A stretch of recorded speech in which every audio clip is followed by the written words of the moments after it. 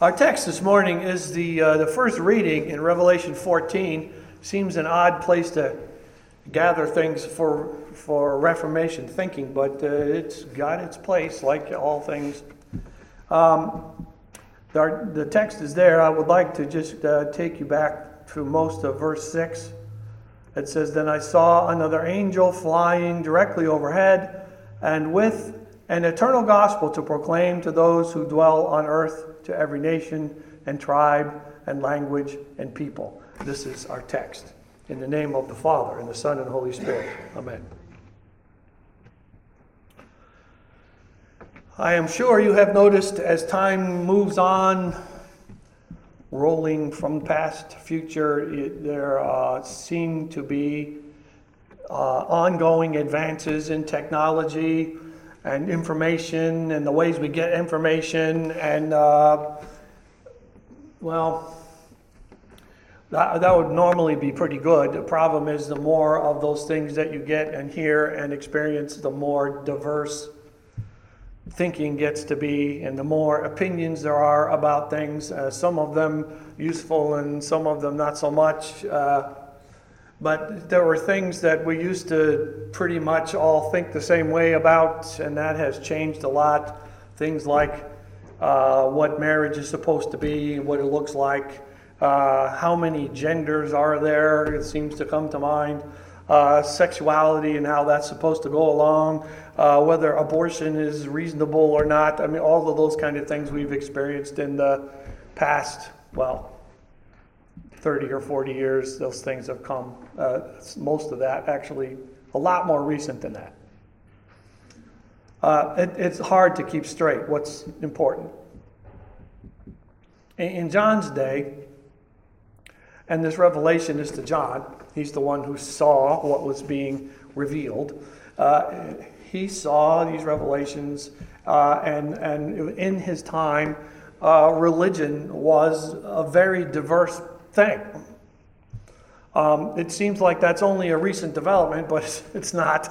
If anything, it has only gotten more complicated, but it was already a problem. So, you had the Roman Empire, which is where he's sitting, and they had their mythology and their many gods, and the Greeks had a very similar kind of theology about things. We would call mythology, because none of those deities ever actually showed their face anywhere except maybe in legend. The Egyptians had a similar kind of thing. The Persians as well, they had their gods. And in the middle of that mix, you have Jews and you have Christians. Now that sounds pretty complicated to me. All of that going on at once, and everybody sort of mad at each other and confused, and actually information got around pretty good back in those days, and it was a problem. So you're forced, if you're living in those times, to ask who actually knows what the truth is. Christians and Jews would say God does, except the Jews weren't paying attention to the new part that Jesus was. But we know that God knows the truth, and the rest of us are sort of lost. But as it turns out, our God in Christ had walked the earth. That's a unique, special thing. Everybody else could not lay hands on their gods, but we actually had him in the world. He was human. He's not myth. Even the Romans and the Greeks and everybody else would have said, yep, he was here. They knew he was here. Otherwise, they wouldn't have been fussing about it so much. But as obvious as it was that Jesus was here, opinion about him varied as to the truth, as much as anybody that was looking. People could get confused. Everyone said, in some sense, that they knew what he was about, but they mostly couldn't know unless somebody showed it to him. So here's what happens to John. He gets it showed to him. Most everybody else could only think about it and have an opinion about it, but the revelation from God himself is the only way you can know. And that hasn't changed at all. That is still true. It is still difficult. There's still a whole bunch of opinions. You can hardly get Christians of the same denomination to agree on everything about Jesus, let alone other things. You can't even count all the denominations that there are, and spin-offs and cultic sort of things and outright heretics that walk around. And now I'm just talking about Christians, or so-called. And then there are all the other religions that don't necessarily connect themselves to Jesus very well. So, and all of those things are there. So here we sit, and I know you probably ask the same questions I do. I've got answers here, but so have you. The question's got to be, though, what's true? What's absolutely true? Because something is always absolutely true. You can look at your universe and you can see that something is always absolutely true. Now, you may not know what that is. You may have an opinion about any particular notion, but ultimately, what's true is God, whether anybody likes it or not. So how are you supposed to know what the truth is? Absolutely, with certainty. If people are so changeable, and this is one of the arguments that comes against Christians so much, and certainly it seems true that people seem changeable, although I think probably in my experience I would say they really haven't changed at all. All the way back to Adam, everybody seems to be pretty much the same. How can what God said be unchangeable if everybody seems changing all the time, though? It seems like it should match up better with the way people think and the way times have gone. Wouldn't that make it pointless if it only applied to the guys 7,000 or 8,000 years ago? So it would seem, and so people have said, and so there has to be an answer for such things. Modern thinking says it doesn't apply anymore. You can't talk about marriage like you used to because it doesn't make any sense the way people think nowadays. So all the opinions about that, whatever their meaning, there doesn't seem to be any truth. Or at least nothing you can hang on to. That's the way people are. Adam couldn't get through the part about don't eat the fruit. He had trouble with that. And Satan's opinion was, no, go ahead. Oh. But this is the way things are. That's the way things have always been, and they haven't changed at all because people are sinners. They've always been sinners. They're not going to stop being sinners, and there are sinners everywhere. Even as you sit here right this minute, the whole room is full of them. So we are limited, and we are foolish, and we are opinionated, and it makes everything sort of difficult. It's true enough that when you find yourself turning to people to find the truth, you're going to be disappointed a lot. Because it doesn't work that way. The truth is not really invested in us. Not the pure truth, not the complete truth, not the utter truth. It's not in us like that because sin can corrupt anything for people. So even if you heard it perfectly, sometimes if it's coming from you, you might get messed up on it.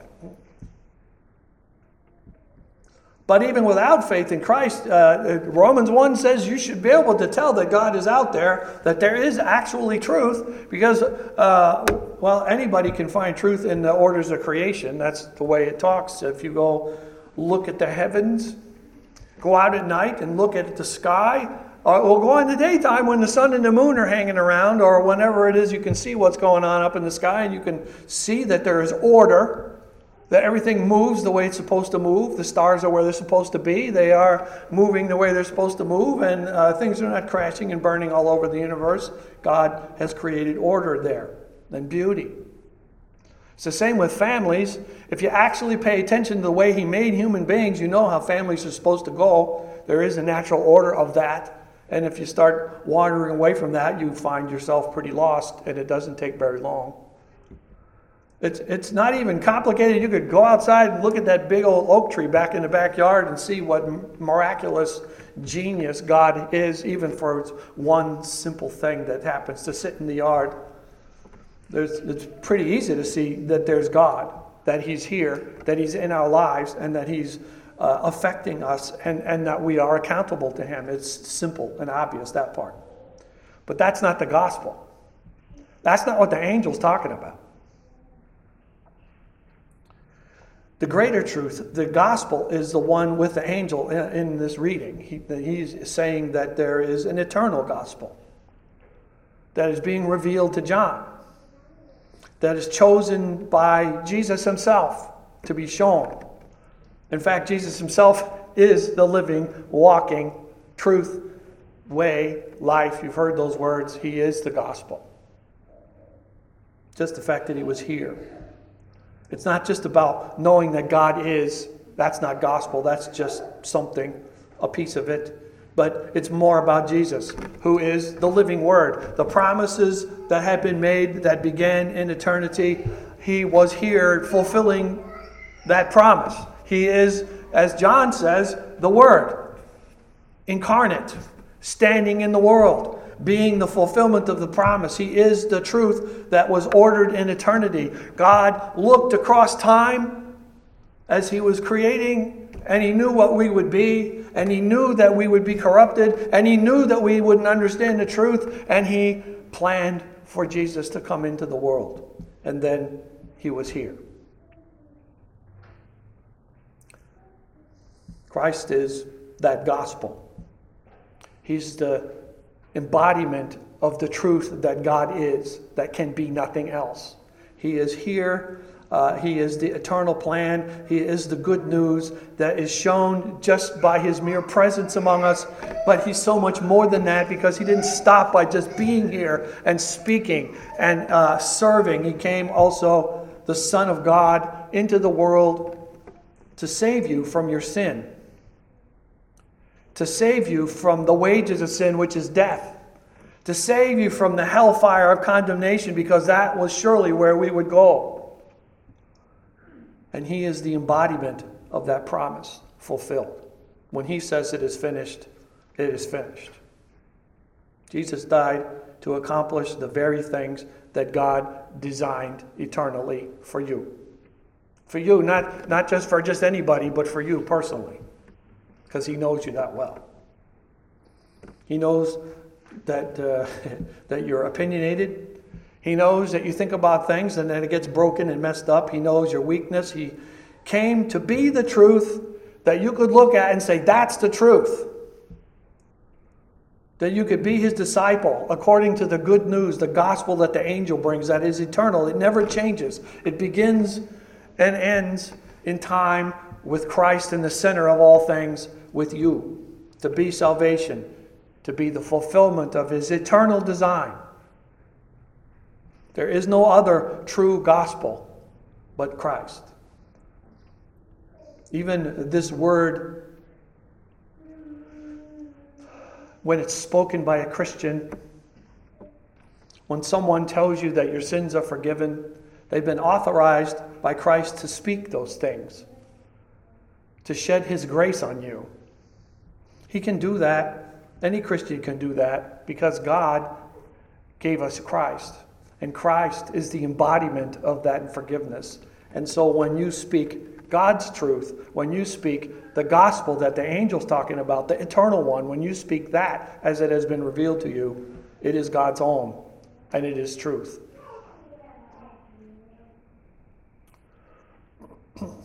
Sometimes people wander around wondering if the gospel is for them. If you've been wondering if the gospel of Christ forgiving you is truth, it is for you, then you just got to listen to the angel. Christ's eternal word is for, what does he say? Those who dwell on earth. That's you. You probably noticed where you live. And more than that, he says it's for every nation and every tribe and every language and every people. As it turns out, that's you too. He was thinking about you when he planned these things. He has desired you from before he made you. He has planned for you from the beginning of time to the end, and Christ is the embodiment of that grace for you. All of this is for you who believe these things. The Reformation is about that very thing because the gospel has never changed. As it began, it continues, and it will never change all the way to the end. It is for all of you, Christ and forgiveness and eternal salvation. Amen. And now may the peace of God, which passes all understanding, keep your hearts and your minds in Christ Jesus. Amen.